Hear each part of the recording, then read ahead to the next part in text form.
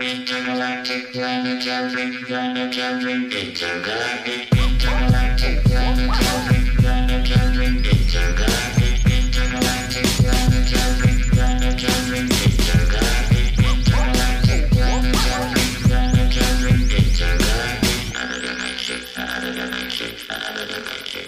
Hey, Sammy, it's good to see you today.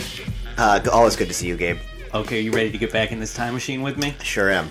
Boom, we're gonna go back to 1998. Thanks to Will Smith, the streets were getting jiggy with it. Pras was putting out one good song with Mia and ODB, and he became a ghetto superstar for a day. The nation was riveted by titillating tales of marital infidelity in the White House, and Phil Hartman, the most talented SNL cast member and my favorite voice on The Simpsons, was shot and killed by his wife in a murder-suicide after allegedly spiraling out of control because Andy Dick gave her cocaine. So I guess the moral of the story is don't let your loved ones do drugs with Andy Dick.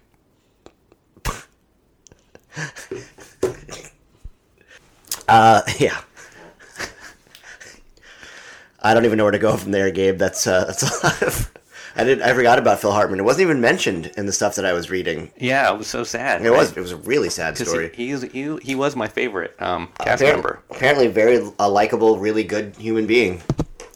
Always seems to be the way. Yeah, and then John Lovitz afterwards went into confronted Andy Dick about it. Oh, really? He was like, "This is your fault. You did this." Because Brienne Hartman, I guess she was like bipolar or super depressed, and that just sent her spiraling out of control. Wow, I think that's it's hard to pin that on somebody else. I mean, look, we're always looking for a reason Sure. when bad things happen. Yeah, no, of course, I get it. But I think that's a lot to put on one person who didn't actually kill anybody. Right. Or tell you to kill anybody. Well, those were just the two things I thought about most when 1998 came up was Getting Jiggy with It and Phil Hartman, murder-suicide. He gave her cocaine, man. He didn't Manson her. Sure. Okay. It makes people go manic, though. I mean, you saw that scene in Boogie Nights. This where is something that I did those not... strung-out dudes decided to try to rob their dealer. Oh, there's an awesome movie about that called Wonderland. Oh, yeah? Val Kilmer about John Holmes. Yeah, it's really good. Yeah, so both those movies kind of interpret the same crime. Pornland crime. It's the same story, yeah. All right. So yeah, man, 1998. That was a big year. A lot of other things happened too. I mean, Sonny Bono, he also hit a tree and died while he was skiing, which led to several rappers talking about how they hit trees like Sonny Bono in their rhymes. One for sure, yeah. Mr. M. Yeah, M did. Yeah. And then let's see. So we're going to be covering a certain movie today, which is You Got Mail. Right, 1998. So You've Got Mail. That's why we're here. I'd never seen it before. Nor had I. But in 1998, here's some movies that I had been watching. I saw The Big Lebowski. That was huge in the dorm room. People were great movie. Like over and over and over again. Yeah. It was just like this is what we're going to watch all week long, every day. And then other ones were The Truman Show. Right. The Thin Red Line. Bad movie. I liked it, but we can talk about that one. I mean, there's a ton of another day. Titanic, Saving Private Ryan, Armageddon. There's Something About Mary. American History X. Oh, that's a good one. And Enemy of the State. Also starring Mr. Getting Jiggy with It, Will Smith. Right. Yeah. But this year, 1998, I was thinking about how this was kind of like the beginning of baby boomers glowingly remembering World War II.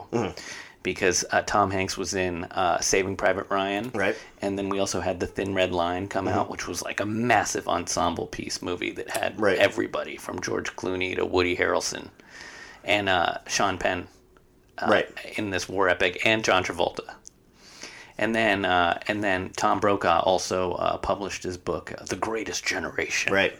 So people were sweating the World War II as kind of like the last clean war that we fought.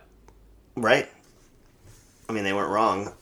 And I'm only bringing it up because Tom Hanks is starring in You Got Mail. So this is like a 1-2 punch for him, where he's coming out the gate as like a Spielbergian action hero in this feel-good movie about the U.S. saving Europe, at the same time as he's coming out in this rom-com as as the leading man, leading leading the charge in gentrification, Just and showing destroying range. small businesses. Right. So, but what? What else? What else do we have? 1998. Just to go over everything. Get Yeah, you guys just, caught up to date in case you can't remember or at this point weren't even born. I Yeah. mean, people. Aerosmith was like big in the radio. People were listening to their sad ballad, "Don't Want to Miss a Thing." Right, from Armageddon. My sister had an Armageddon poster in her room. Britney Spears was topping the charts. Baby One More Time. Mm-hmm. No, No, No by Destiny's Child. The Beastie Boys were up with Intergalactic. Aaliyah was still alive. Aaliyah was still alive. Yeah, so we had her on this planet until 2001. So R.I.P. to Aaliyah. But she was a big star. Big pun. Not a player, He just crushed a lot. apparently. We had a joke that song was just about eating cereal. Yeah, he crushed food a lot. And we would just sit around and like eat our Frosted Flakes and be like, I'm not a player. I just crush a lot. The EU was formed. Thank God. Yeah. Thank God. What a was useful organization. Fun while it lasted. Osama bin Laden declares a fatwa on Jews and Crusaders globally. I mean, sometimes you got to do that. You got to make bold steps. I'm taking that personally. Bill Clinton and Kenneth Starr are voted both as Time's Man of the Year. So the guy who was, a pretty successful president had a bit of an issue keeping it in his pants. That's right. With very young interns. Right. The unpaid help. The unpaid help. And the man that was prosecuting him for perjury. And basically, the move to impeach Kenneth Starr. The hunter and Yeah, the hunted. the hunter and the hunted. But who was the hunter and the hunted here? Right. Hamster Dance website was created because the internet was a goddamn wasteland at this point. George Michael was getting jerked off in a bathroom. Yeah. R.I.P. to George Michael. Right. And that's a lot. Oh, Frank Sinatra died. Oh, right. He did die. The man who did it his way. He did it his way. He finally went out. And Jerry Seinfeld, he married a woman who was engaged to another man. In 3 weeks after the honeymoon, he swooped back in and poached this. Yeah, she came newlywed. back from the honeymoon and moved right in with the guy. Yeah. Right in with Seinfeld. Which is really, I mean, I guess she just, why not go on the paid vacation? I mean, he was the biggest movie star or, TV star on the planet at the time. Yeah, you go to... Seemed like a smart investment on this lady's part. I'm sure she really loved him. Yeah, very pragmatic. Unscrupulous. Who am I to judge? Hey, man, the heart wants what the heart wants. Yeah. And The Heart Will Go On, according to 1998's Celine Dion classic from the film Titanic, that shattered records. If anything we've learned is that love conquers all. Mm-hmm. And really, it's the most important thing. It trumps economics and social and cultural constraints. It's really... And I think that's what this movie really teaches us, too. That was fucking beautiful, Gabe. Thank you. Right. Yeah. All right, well, this let's jump into You've Got Mail. I mean, we can do that. I mean, why not? At Yeah. this point, why not just talk about the film? Well, Nora Ephron is doing it again. This is our first Nora Ephron movie? I think we've probably covered another Nora Ephron movie. She is a prolific writer. Mm-hmm. She's done a ton of rom-coms. She is like human Xanax for white ladies. Dude, they love her. So this, I guess we'll give you a very quick synopsis of You Got Mail if you haven't seen it, but I assume if you're listening to us, you've done your due diligence and watched this on one of the streaming sites. So we've got Tom Hanks, and he plays a guy named Joe Fox, and we have Megan Ryan, and she plays Kathleen. Yeah, and so the movie starts with, Kathleen has a small children's bookstore that she is in charge of. She inherited from her mother, and it's on the Upper West Side. She loves her job, and the big conflict in the film is that Tom Hanks and his family, Joe Fox and the Foxes, his father and his grandfather being part of this clan, they are opening a big box retail store, which is going to be like Barnes and Noble. Basically, it's a huge outlet for books, and this big store is going to smash all the competition and put all the small bookstores out of business, including Meg Ryan's bookstore. Meg Ryan, Kathleen, her character Kathleen, is in a relationship with a lefty journalist named Frank, and it doesn't seem like it's going great because she has an online account with AOL, and she's doing some email correspondence under the pseudonym Shop Girl with a guy, a mystery man, who happens to be Joe Fox. Oh, spoiler. Yes, yeah. So the film is basically about the evolving relationship between Meg Ryan's character Kathleen and Tom Hanks's character Joe Fox over the internet as they share email correspondence. Little side note: the film was an adaptation. Another film that we're covering that's an adaptation of another film. That's what we love. we Xerox love- copies of Xerox copies. We love Reese Witherspoon and adaptations. The film was actually called The Shop Around the Corner, which was referenced in this film. It's the name of Meg Ryan's mom and pop bookstore in the film, Kathleen Kelly's bookstore. This was starring Jimmy Stewart and Margaret Sullivan. Came out in 1940. They were two Americans that worked at a general store in Budapest, Hungary. And instead of DMing each other, they were unwitting pen pals. Wow. Very highly rated film, 100% on Rotten Tomatoes. Never seen it. Still Which may was- never see it. Based on an adaptation coming from feudal Japan, Yeah. where a shogun and a geisha are corresponding via carrier pigeon, sending each other little scrolls. Yeah. That was, I believe it was called Yellow Lotus, Simple Blossom. Yes, yes, and I'd say this is a and. weird movie. Just because of the time period, Yeah. we really get to look at a lot of outdated early internet tech. Yeah. You know, Which is and fun for all of us because we spend, 93% of our lives now on the internet? I'm just scrolling. I'm constantly scrolling. Yeah. There's an infinite scroll, be it on Instagram, Facebook. I'm on all the sites. Your whole life is just a feed. Yeah, this is it's really packaged as like a feel good rom com, but I think it's like unintentionally one of the darkest films about free market capitalism Yeah. I've ever seen, and this movie filled me with dread within the first 20 minutes, I think it's looking at the world through rose-colored glasses. You mean like And- the actual intro to the film, like the Tronish Lawnmower Man cyber graphics they posted of New York City? So the very first scene is we get dial-up. There's dial-up internet happening. There's the Lawnmower Man vibes with all the virtual reality, Yeah. like graphing of the city. Just the very beta style. Yeah, it's like this is like pre MacBook revolution. It's like 8-bit, 6-bit. And it anticipates Google Maps because we scan from the world to the island of Manhattan to just the Upper West Side, and then finally a street view. Like dropping a pin. Yeah, yeah. So, and I think this was like mind blowing for people in 1998. I mean, for me, I got my first email around that time. Yeah. And this was that era where you would actually send people long emails.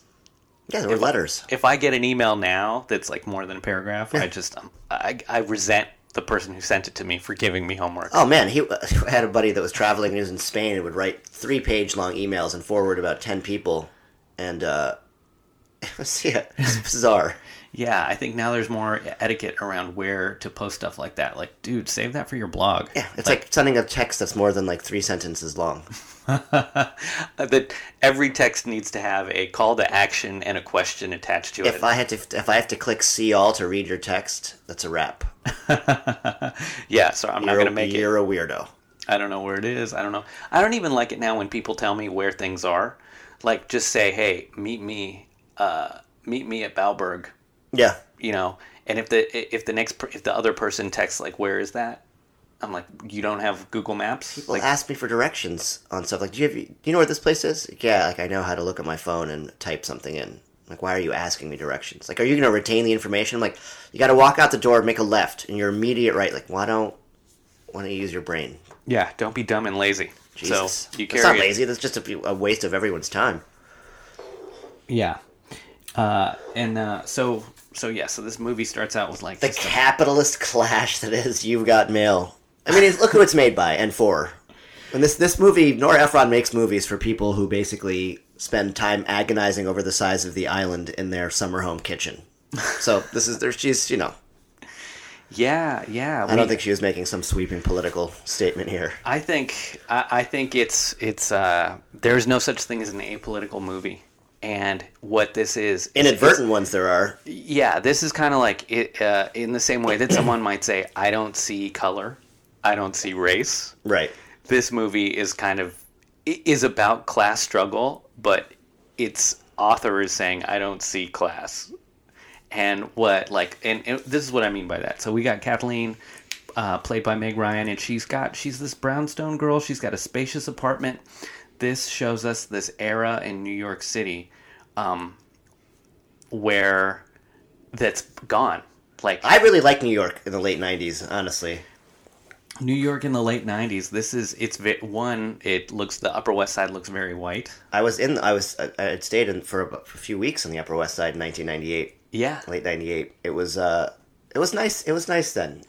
I think the best of both worlds, New York. I think there was still, but what you're seeing is that Kathleen represents like a small business owner that can still thrive Right. in the Upper West Side, and everyone else who works with her at the bookshop around the corner, they all are struggling young people, but they can still afford to live in Manhattan.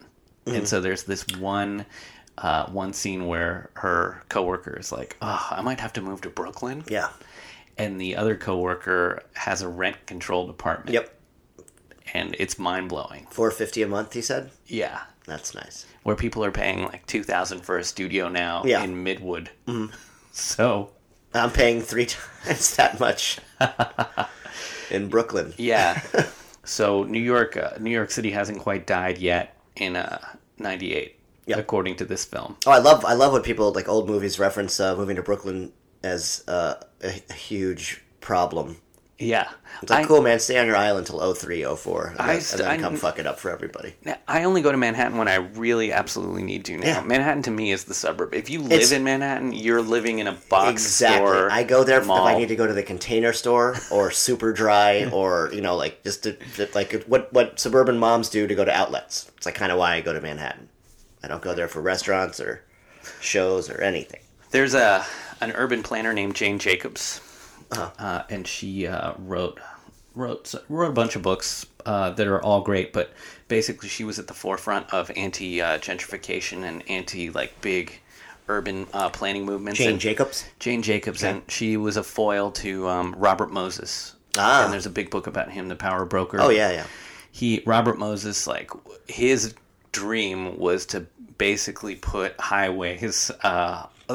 cut Manhattan up with big superhighways. He wanted to have a highway on Canal Street, if you can imagine that today. No. He wanted to have a big thoroughfare cut right through the Washington Square Park, where those arcs are. Oh, man. And in Miss Maisel recently, that show came out, and you can see in one of the early episodes when little Maisel goes to the West Village, there's a big protest in Washington Square Park against Robert Moses, and Jane Jacobs is there. But the whole point of her book was that cities thrive. Her theory is that cities thrive when you have a vibrant mixed economy street culture. So you've got the local shop owners care that there's no crime because they have an investment in keeping the neighborhood clean. And you have when the bookstore closes, the bar right next door is opening, and you have people living next to all of these stores. So there's never a moment where the streets are empty. And John Fox's character and what the Fox family is trying to do is basically consolidate all of the resources and create these massive box stores. Yeah. Which gets rid of these smaller businesses. Discount stores that can outprice and undercut everybody. And Robert Moses, his idea was let's build these massive projects, these massive buildings and these spaces that are not at a human scale. And, that's where you get like a Cabrini Green from Candyman. Yeah. You know, these scary, Massive high-rise project. yeah, or like Co-op City in the Bronx, or Left rack. how unfun it is to walk. You can't even walk along the coastline in Manhattan because all of the waterfront area has been turned into highways. Yeah. So that's like, you know, his idea was scale. Let's make everything big so we can fit as many people in as possible. But that sort of alienates everyone and creates like anonymity. And Jane Jacobs' idea was having every little component of the city feel more like a village, Yeah. where everyone's interconnected and knows each other. Oddly enough, Robert Moses State Park is sitting on 1 mile of beachfront property on Fire Island.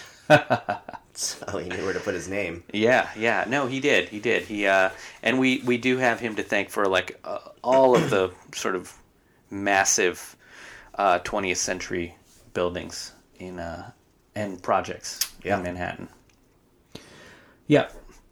So anyway, that's like watching this, I immediately thought about the dichotomy between Jane Jacobs and Robert Moses.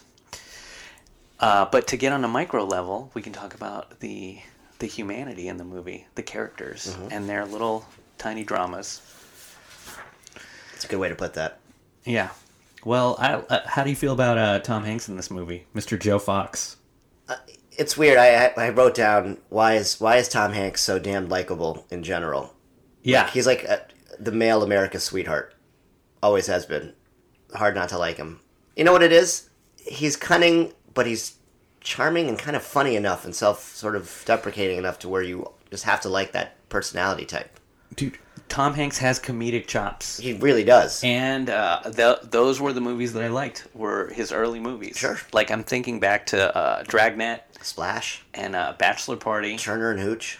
Yeah, I even liked him in Punchline. where Yeah, he- that was the sad movie about comedians at like cancer wards. he definitely does a performance for the sick people dying in the cancer ward. Oh, that's right. But no, that sounds more like a Robin Williams vehicle. Looked like Patch Adams too. Yeah, no, but which also came out in 1998. But yeah, Tom Hanks, early Tom Hanks, he really went for these comedic roles, and then later he went was for a rom-coms. Yeah, and he was in like Bosom Buddies, that Yeah. that comedy sitcom. That's where he became famous.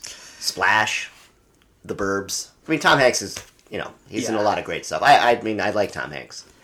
But yeah, even in this, he's got comedic chops. But he plays, I'd say, one of the most unlikable characters. Sure. The best chemistry in the movie was between him and Dave Chappelle, and it's because two naturally funny people play really well off of each other. The two most cohesive scenes Oh wow! are them two together. I feel like it was great to see Dave Chappelle in this movie, and Holding his own as a young man.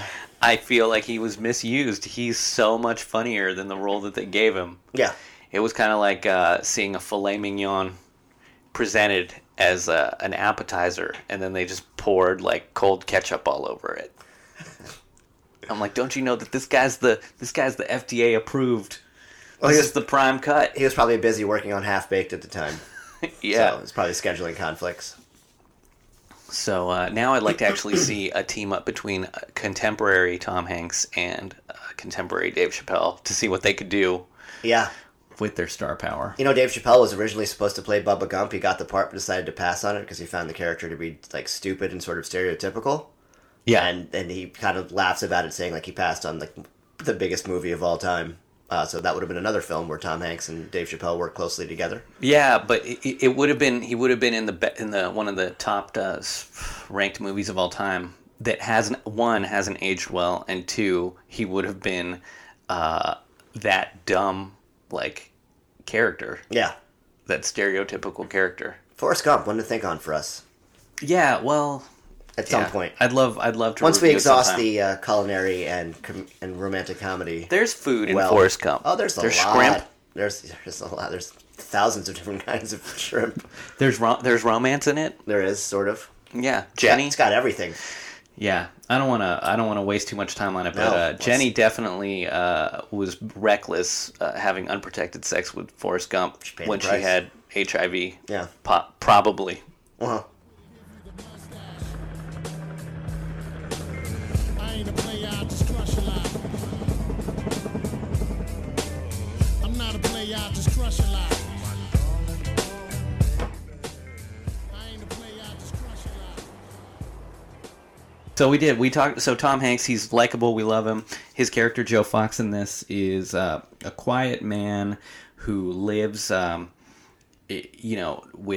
Parker Posey's character Patricia Eden. I love Parker Posey, and Patricia Eden she's a publisher, and Tom Hanks's character Joe is a bookstore owner, CEO of his company, and they don't really click at the beginning of this. She comes home talking a mile a minute. She's very ambitious. She's very superficial. And she never asks him how he feels. Mm-hmm. So after he finishes listening to her blather on, he goes to his study and he writes very heartfelt journal-like emails to Kathleen, and they're pen pals. So that's, I don't know if you'd call that emotional cheating. I do. You know? It's a question. It's a question. It makes me think about like old books, like War and Peace. In War and Peace, there's characters that never meet because they live on opposite sides of Russia, but they're constantly sending each other letters. Right. And I think back in the day, people had these relationships with humans that they rarely ever interacted with in any a physical sort of sense. Yeah. Yeah. But you would just send letters, and that was a legitimate way to have a relationship with someone. And I don't know if it would be cheating. I think to an extent it's emotional cheating for sure. Yeah. I mean, but I also think that these sort of pen palish relationships are great because it's like there's an anonymity in it. So you can be completely vulnerable because you don't even really know this person. It's basically like a therapist, confidant, and like a healthy relationship on almost all spectrums because there's no real sense of loss. Like you're not, who is this person? And I think it's like dealing with a Catholic priest at confession. Yeah, except the Catholic priest knows who you are because you're in his church. Yeah, that's why if you are a Catholic and you want to confess, you should have to go to a parish where you don't know the priest. Take like 6 buses to talk to a complete stranger. What a weird... I never did the confession thing. What a collective delusion we have to think that Father O'Brien, who you know, right, won't hold you in less esteem by hearing your confessions. Oh, yeah. I mean, like he's not judging you. I mean, I went to Catholic school for a few years. It's a different animal. Yeah. You were allowed to hit kids. Oh, they love it. Yeah, they loved it a little too much, yeah. There's I remember in War and Peace reading it that there's these 2 pen pals, and when they finally do meet, they don't actually get along.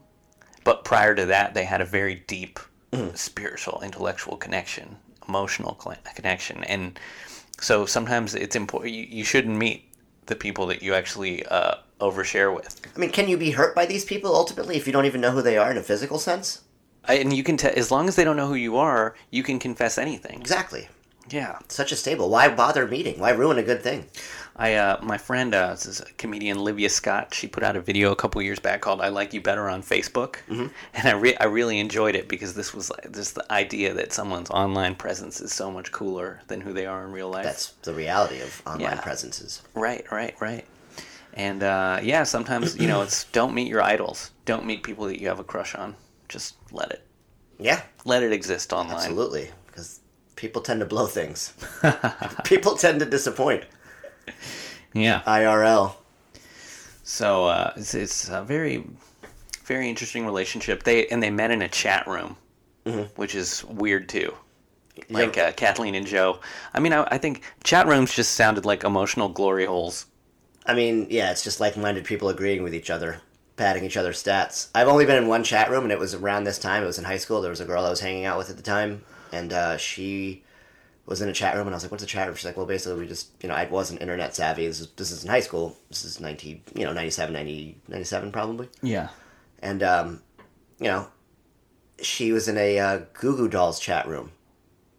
She's a great Goo Goo Dolls super fan. Yeah, you just pick any one topic, and you're like, well, okay, this is our group and for that. We're in her room, and she's on the thing, and I was like, can I get on there? It's like, yo, everybody that likes Fraggle Rock. Yeah. meet in this chat room at 4 p.m. So as being like a jerky high school dude, I got in the chat room. She's like, hey, you can talk, I guess, if you want. And I was like, cool. And she's like doing something else distracted, and I just started making fun of the band because it's the Goo Goo Dolls, and I was like, well, I don't even know what they are. And then I saw a picture of them, and I was like, pfft. And I just started going off on, like, I was like, what do you guys like? Just making fun of the people. Got her booted from the chat, and that was my first and last chat room experience. She was not happy with me. Yeah. I mean, it's hard to know exactly how to act. This was like, there was no etiquette yet. Yeah. So everyone was just going in chat rooms pretending that they were like 13-year-old girls. Well, that's, yeah, there's that part of it. I was just being a jerk to a girl that I liked because I was in high school, so. So, yeah, early trolling. Yeah. Before there was even a name for trolling. So, that, this movie was prescient. Trolling game? You were patient zero. Yes, troll numero uno, patient zero. The outbreak monkey of trolling. Yeah, people, it caught on like a wildfire. They're like, oh, we can just go into any room. Oh, man, you can just trash people for liking stuff that you don't like and you think is stupid? Yeah. So, and then we meet the Fox family, and the Fox family, it's weird, man. Dabney Coleman. Joel Fox's dad, Dabney Coleman. Throwback. And then his dad. So it's like 3 generations of businessmen. Tycoons. And he drops one line early that gets me thinking, oh, this is a Republican. He goes, the dad, Dabney Coleman, says, all those West Side liberal pseudo-intellectuals. Yeah. And I go, okay, so... And what does Hank say? You mean readers. He's trying to humanize them. Yeah. And so we see Hanks is a little bit different than his father and his grandfather. Yeah, his father and his grandfather are serial womanizers who have had multiple ex-wives. Right. And Joe Fox's has an aunt, Annabelle, and a nephew, Matt, I guess, who are his. Well, I don't know what they are. They're relations, but he's got 2 like children that he looks after. Well, one's his aunt. The girl's his aunt. Yeah. And the boy is his brother, stepbrother. Yeah. Or no, it's actually technically his half brother because it's his dad's kid. So their family tree is just like this tangled web dream catcher. We're an American family, he says. Yeah. A modern American family. And we don't meet their moms really. I mean, we meet the latest wife that Dabney Coleman's character has. Yeah, right. And she's got a nanny, and they end up running away together. Mm-hmm. That's right, because Nanny's going through a divorce. Yes. He's obviously not happy dating a 80-year-old man. But basically, Joe Fox's character comes from just like a culture of patriarchs. Yep. They are the patriarchy. They're captains of industry. They're the big business owners. They're the most wealthy people in the movie. And the women in their lives are disposable. That they basically just like breed with. Mm-hmm. And they have boats next to one another. Right. Fox 1, Fox 2, Fox 3. Right. Tom Hanks has his little Fox boat. And his goal in the film is to put all of the other little bookstores out of business. Right. To get his family's bookstore to be number 1, the one place where everyone meets. So on paper, I'm not a huge Joe Fox fan. I'm like, okay, well he's the son of inherited wealth, who's trying to outcompete and crush all of the other retail stores. Right. And he's got his own boat. He's Trumpian. He's like a little Trump prince. Yeah, but he's like Eric Trump. He's a successful businessman with a good business model. You know, we could say that. I would agree, but I'd also say that the system is set up where even failing, if you're wealthy, you fail up. Sure. You know, as much as we could say Trump is not successful, which is true on some levels, he is still. I mean, he's a terrible businessman. There's no right. There's no question about that. Right. There's numbers. The brand is strong, though. Sure. You know, I think that's like a lot of it is being too big to fail. I mean, it's also the repercussions for failing when you have money are less. All you have to do is continuously go into debt, and you're never really going to be poor. So what's the difference? It's all litigation after that. You can go through years.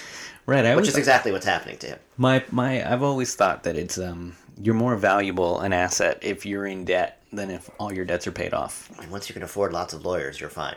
People have to keep you alive if they know that you're going to keep paying them. 1,000%. Yeah, you don't want anybody to die being very in debt, because I want to recoup my losses, man. So we got This movie kind of felt like an estrogen-laced Wall Street for like English lit majors, where like Joe Fox is basically Gordon Gekko's character, like a more lighthearted version of Gordon Gekko, and Meg Ryan's character is just basically Charlie Sheen's dad. yeah, and It's like if Wall Street was like on a river of soy milk. it's like she Kathleen hates Joe Fox because he's He hates putting her what out of he business. represents his ideal. Yeah. But it doesn't politically awaken her. There's a tiny little march against the Fox Box bookstore, but it doesn't really go anywhere. Kathleen's a little bit of a hypocrite. She's against these big corporate chains, but she continues to go and drink coffee at Starbucks. Right. I love how Starbucks hasn't changed at all. It's the exact same place exactly 20 years ago as it is today. Same vibe, same aesthetic. Yeah, this movie. I guess if it ain't broke, don't fix it, right? They bring up Starbucks in this movie, but it doesn't feel like an indictment against it. It feels this film has this the crushing weight of inevitability that goes with it. This sort of like march of progress. Like you can't fight against the Fox bookstore. You can't fight against the Starbucks. So you might as well just go along with it. Like Kathleen, Meg's character, gets rid of her bookstore and is willing to go to bed with the monster that put her out of business. I mean, he's a monster on a lot of different levels in this movie, I think. What are they telling people? What's the message that they're sending to Americans, to women, to small business owners? Just like, Don't submit. vote. If you can't beat him, join him. And just give up. Yeah. You don't have a shot against money. And all of that, that's the neoliberal consensus. That's kind of the ideology after the fall of the Soviet Union. It's a film-based pacifier for change. And this is Clintonian politics. Oh yeah, they love money. This is Those third guys. way. It's Clintons. saying that we can't protect the workers. We can't protect the factories. We can't protect the small business owners. You might as well just bow down to the free market economy and forget your status and your identity as anything other than a consumer. And a consumer wants the cheapest product. Of course we're going to go to Fox Books because their books are cheap. Of course you're going to go to Starbucks. It's everywhere. It's convenient. And you have the illusion of choice. So, yeah, this movie just bummed me out. That seems It was like it. seriously the most I depressing tried to not film. look at it like at a geopolitical. And that's only the first level. half. I almost stopped watching it halfway through because I felt this, how bleak it was. I felt like I was watching The Wire as a rom-com. Yeah. And I mean, there was no battle at all between the massive bookstore and her little. It was just like, yep, now it's done. Oh, here we are. Oh, you're gone. And then the second half of the movie takes the creepiest turn. Just a utter hour and a half of completely unnecessary manipulation of this woman's feelings and thoughts, and just insanity, apparently. Yeah. So what we need to know about in the second half of the film, Joe Fox discovers who Kathleen is. He discovers that it's Shop Girl because they plan to meet in real life. Mm-hmm. And he goes into the coffee shop where she is, but he never reveals to her that he is, I forgot his handle. It's like New York something. Yeah, 175. JF152 or something like that. It's some nonsense. It's a handle that I would never respond to. I'm like, oh, you just sound like a Russian bot. Right. But or like, you know how when you go to like your parents' house and they've got the Wi-Fi set up and Oh, they're the like, password is and the like- password's yeah. always like capital ZWJXY295572883. The old people It's like, passwords, dude, yeah. why? Just make it something easy password. that we all know, like Dark Lord. So she also, this Meg Ryan's character is dumb as rocks. Like the fact that Kathleen can't figure out that Joe Fox is the guy. I'm like, why else would he be in this coffee shop? Yeah, that was such at a night? labored point Yeah. And Nora Ephron's always been under criticism for making her movies very long, the same way Judd Apatow does. Yeah. It's like I just figured out who it was. I couldn't handle the stupidity of the lead for Right. not being able to figure out. Well, it's like she couldn't really figure out the best way to make the reveal, so she kept pushing it back until they found one that worked, sort of. Yeah, and now Joe Fox has the upper hand. There's asymmetrical knowledge. He has had the upper hand the entire film, in every aspect. And this is another problem. Like, okay, so as a comedic actor, I like Tom Hanks, but I really want to see. I want a protagonist I can root for because they're the underdog. Right. At no point in this film is Joe Fox the underdog. Yeah. He's got all the money. He's got all the information. He's got the high status. All the leverage. Right. And he's likable to people. Yes. People find him affable. And Kathleen is, throughout the entire film, she is unaware and her resources are dwindling. Dim-wittedly and she's narcissistic. not struggling. Yeah. She's not fighting against it in any Well, way, she doesn't shape, have to. or form. She's well off. Yeah, she's well enough off. Well, yeah, she's fine. Right. Her store brings in $300,000 a year. Right. Which is not even... I don't know if that's net or gross. Who cares? Because that's not even rent, technically. Yes, and one thing I did like about this is that it has the easiest breakups I've ever seen on film, and I really appreciated that. Like, you know, not every relationship has to end in a sticky way. Kathleen and Frank, they have the chillest breakup. They go to a coffee shop.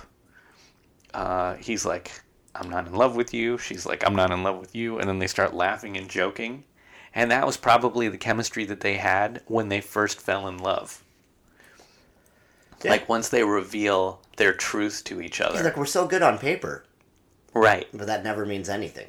It's actually usually worse that way. And Frank is dope, by the way. I know they make him out to be like a pompous sort of East writer Coast in this. Socialist liberal media elite. Yeah, I'm into all of that. I mean, no kidding. Yeah, I was like, oh, this guy's dope. Like, I'd start a podcast. Or, sorry. This guy's dope. I'd start a podcast with this guy. Like, he's talking about Ethel and Julius Rosenberg. I mean, I'm he's like, the kind of guy that starts podcasts. Right. Well, he would be doing a podcast now because the death of print. Yeah, of course. You know, he can't be writing for the Village Voice anymore. I mean, I say this is one sort of nostalgic note. I loved small bookstores when I was a kid. Like, Yeah. the smell and the vibe and like it was great. I feel sad that kids today can't experience that. Yeah, to you some just level. go into Dalton Books. Barely. Are they even around? No, they're not. They're gone. Those guys were big. They were in D.C.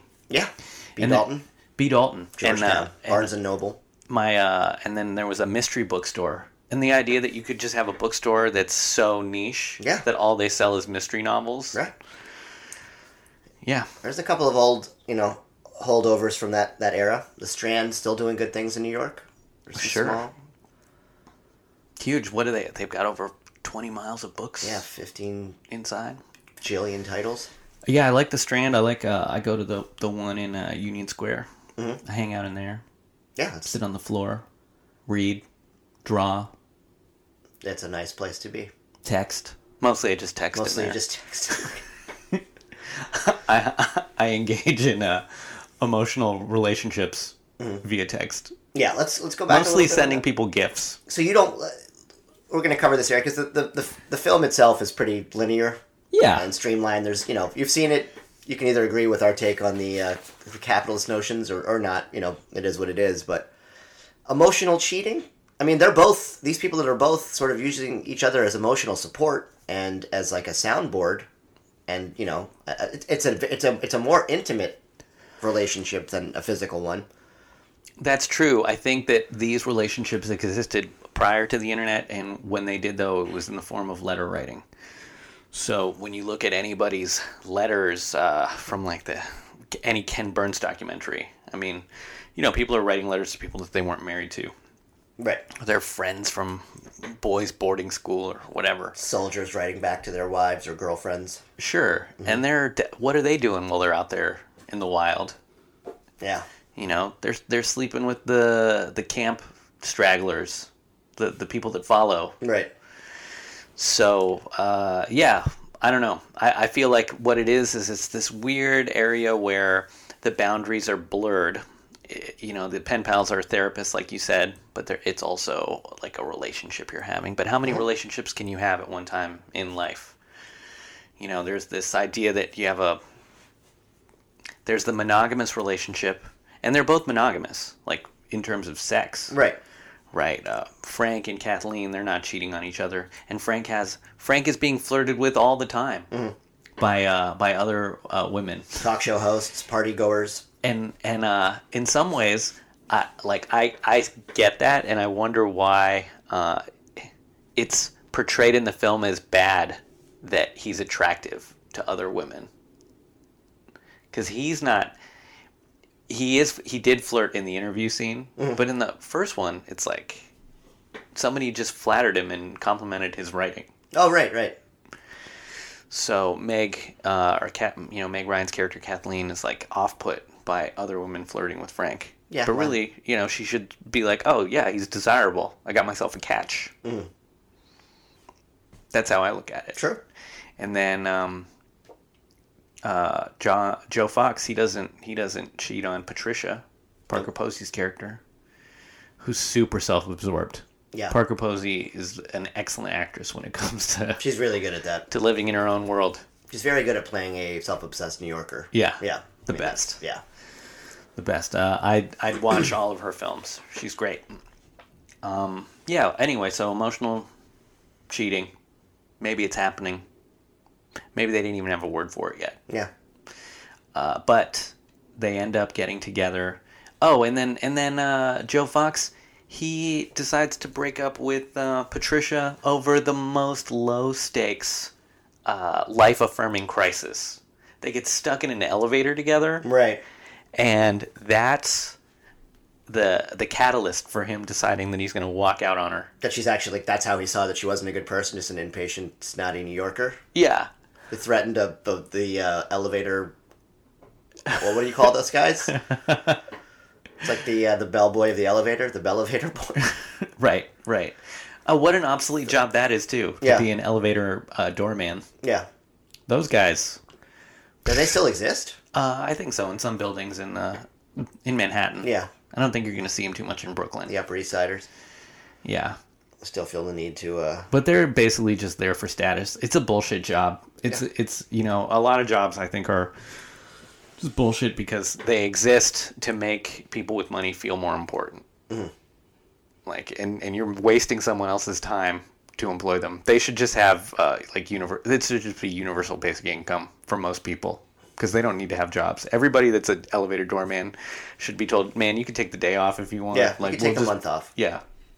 Go write a book or something. People can push their own buttons. Right. Can they, though? Should they have to? Doorman? What's up with that? I don't know. That's a security thing. Yeah. Yeah. Well, to dress them up like with swords.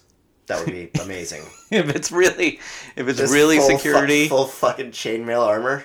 Yeah. I would wanna actually make it look like- I would pay a lot more money to live in a building that had a chain, like an armored guard. Yeah, like make this is a medieval times Yeah. themed building. Fucking yeah. And just have The Braun Hound. from Yeah. must have facial scarring. I didn't feel unsafe before, but now I feel really safe. Like he will smite you. If you don't have a passcode, you will be you will be smote. Also dogs. Why are there not real hounds in front of any of these buildings? That's interesting. It's not like the London docks in 1855. So we Yeah. agree. Emotional cheating is technically, I mean, whatever. No harm, no foul. I don't really care. Look, their relationships were on the rocks. Sure. They were, and I think the way that Nora Ephron wrote it is that they're kind of just. Nora Ephron has this concept of relationships where it's really just about finding the right partner, and it takes a lot of the power dynamics out of play. It's as though Kathleen, her big mistake was that she got with Frank, and they just aren't compatible. And that Joe, his big mistake was that he got with Patricia, and they're not compatible because Joe fits with Kathleen because they're both, all they care about is being business people. Like, as much as Kathleen is involved in books, it really doesn't matter. She's just a shopkeep, and she's bad at it. And Joe is just a shopkeep on a much bigger scale. So they belong together. And Patricia's character, Parker Posey's character, like, I think she should get with Frank. Like, they belong together. Oh yeah, absolutely. I know? I don't know why. I just thought that happened. Yeah. Well, without them if showing it to us. Oh man. Well, I think he might go on a date with the woman that interviewed him on the TV show. Oh, he certainly did that. But yeah, he should hook up with with Patricia, and then they can double date. Because they belong together. Like, Patricia's character genuinely likes writers. Right. And I didn't like Meg Ryan's character because I identify with writers. And whenever Frank was talking, I thought, yeah, this is a creative man. He's just banging it out on a typewriter. And she's not really into it. Like, she doesn't vote. She's apolitical.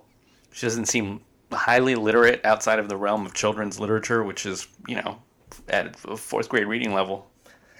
So you think she's bred to be a kept woman by a guy with kind a of bunch of money? Yeah, it seems like it. I mean, and I'm just saying that's how Nora Ephron wrote her. Yeah, no. This is not our. This is our take on what we saw. Yeah, this is not us making a sweeping generalization. My take is that she is.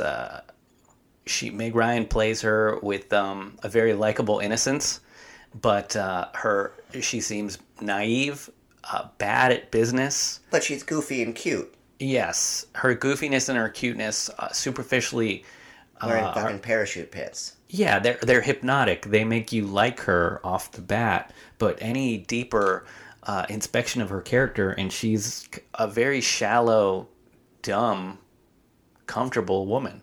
And ended up being with the guy that manipulated her, catfished her for basically several months, put her company or her livelihood at jeopardy, and destroyed her business. That's why this is such a dark movie. Yeah, oh my god, it's grim because Joe Fox is a sociopath. Everything that he does today would be seen as toxic behaviors. Like, you just brought up, he's gaslighting her. Yeah. Which he knows what she's thinking because she's writing to him in her electronic journal. Yeah. And then he's taking everything that she's telling to his pseudonym and warping and manipulating it when he talks to her as her best friend. Creating leverage. Yeah, and that's completely unethical. Mm-hmm. And so I couldn't get behind it as any form of courtship. Right. It just seemed to me as manipulative and something that only a sociopath would do. Right. Agreed. Then the other that's like hiring a private detective to follow around the person that you have a crush on. But in a way worse. Yeah, he's just like metaphorically just sniffing her dirty panties and like rifling through her trash can and like reading all of her bills and breaking into her apartment and like looking over her journal. And then meeting up with her later for coffee and being like, "What's up, sis? You okay?" Like, oh, what up? What if this guy's fat? Ha ha ha ha! Fat people suck. And then he's catfishing her, right? Because he's acting like he's two people. So bad. Yeah. So many chances to do the right thing because this movie stretched out for way too long, and it just kept going, perpetuating the manipulation. So, my final thoughts on this are that Tom Hanks is a great comedic talent. He wasn't given enough room to squirm, and it's the moral of the story is that he's the villain who wins the girl. Yeah, greed is good. He's a piece of shit, and this movie celebrates the death of modern cities and applauds greed and corporate consolidation as good. It's a Clintonian love story. It is. And it makes sense. I mean, we were riding high. This was like peak Democrat economy. Yeah. This was the heyday of the Clintons. They were doing well. And it's also why he survived the Monica Lewinsky trial. Yeah. Was that things were going good in the economy, Hey, and that's started- all people really care about. Started carpet bombing ethnic cleansers, and we looked like good people. Yeah. So I'm glad that the world has changed, and I think ideologically this film, it doesn't hold up, but it's a really great time capsule if you want to see what we thought was okay in 1998, as economically as well as romantically, because none of what Joe Fox is doing in this hold up as acceptable forms of courtship. Emotional stop and frisks. Yeah, I mean, if you're listening to this podcast, you've probably seen this movie already. So now you're gonna look at it through a slightly different light, hopefully. Yeah. I mean, we're not here to shape your opinions. We're here to sort of give ours and see how you feel, and we want feedback too. By the way, guys, so we're up and running now, more stable as a podcast unit. Yeah, please rate, review, subscribe, tell friends. If you don't like stuff going on in this podcast, let us know too. We want to hear everything. We want to make this a better experience for you overall. So we now have a Facebook page, Instagram page. Yeah, we got a Twitter. Twitter feed. We want to hear your feedback. We want to hear movies that you guys want reviewed. Yeah, We want to talk about. We want to make this as interactive as possible, guys. So get on there. I think we're gonna have a website soon, but you can find everything at Eat Pray Judge or Eat Pray Judge Pod. Yep. All right. We're out there, man. Get at us. I'm Gabe Pacheco. You can find me at Gabe_Pacheco on Twitter. Sammy Hamarne. At Sammy Hamarne at Twitter. Boom. Eat Pray Judge Instagram page. Eat Pray Judge on Facebook. Yeah. And all over iTunes, Stitcher, and Spotify. All right, and we're going to try to get a Patreon going sometime soon. And write us to hear about what you want on that feed. Yeah. Okay. All right. See you guys. Peace. Stay here. I know